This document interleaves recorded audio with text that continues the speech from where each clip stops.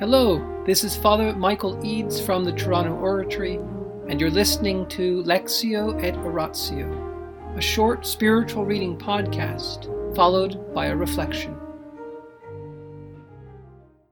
St. John Henry Newman, Apostle to the Doubtful, by Mariel Trevor and Leonie Caldecott.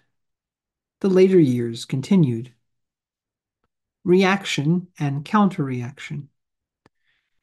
The restoration of the Catholic hierarchy, with territorial dioceses instead of mission districts, caused the biggest anti-papal uproar since the Gordon riots of 1780.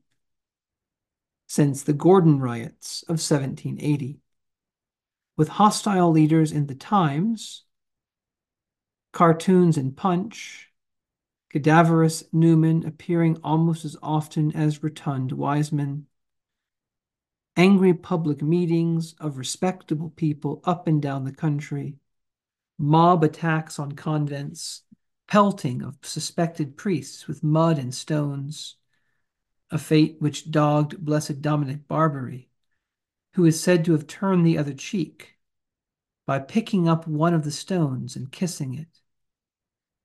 Bonfires were lit, with effigies of the Pope and Wiseman burning on top. Disturbances continued into 1851, and in the summer Newman gave a series of lectures at the Birmingham Corn Exchange on the present position of Catholics in England, intended to calm no-popery passions, using his favorite weapon, satire.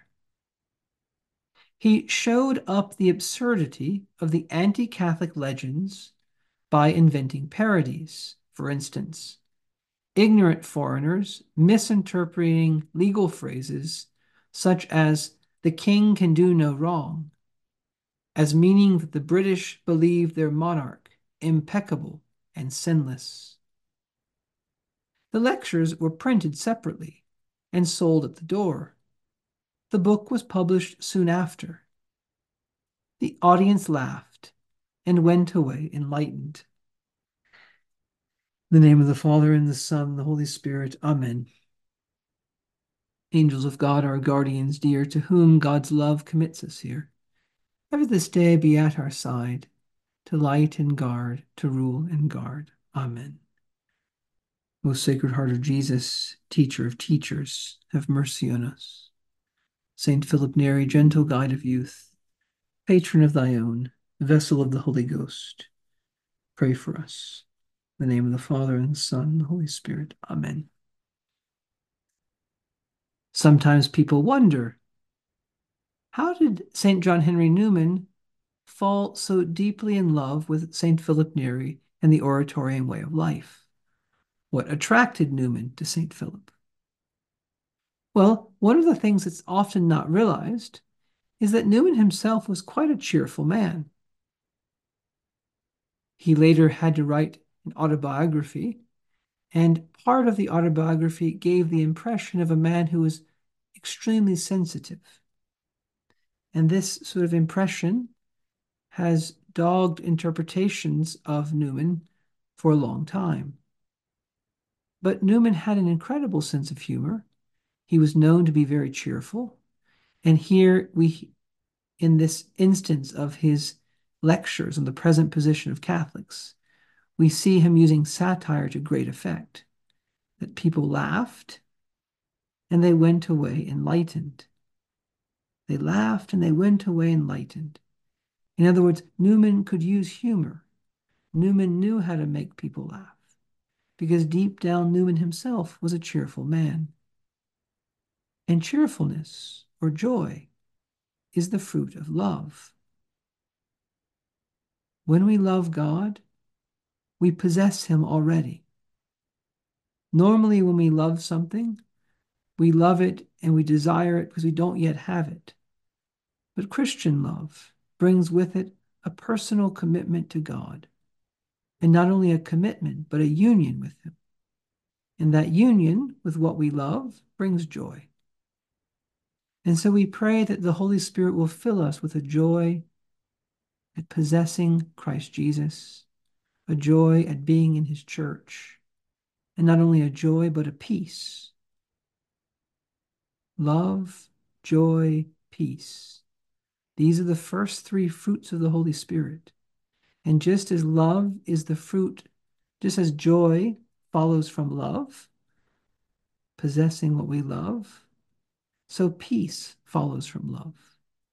Because when we are one with God, and when we have a personal commitment to God by love, everything else gets put into its proper place.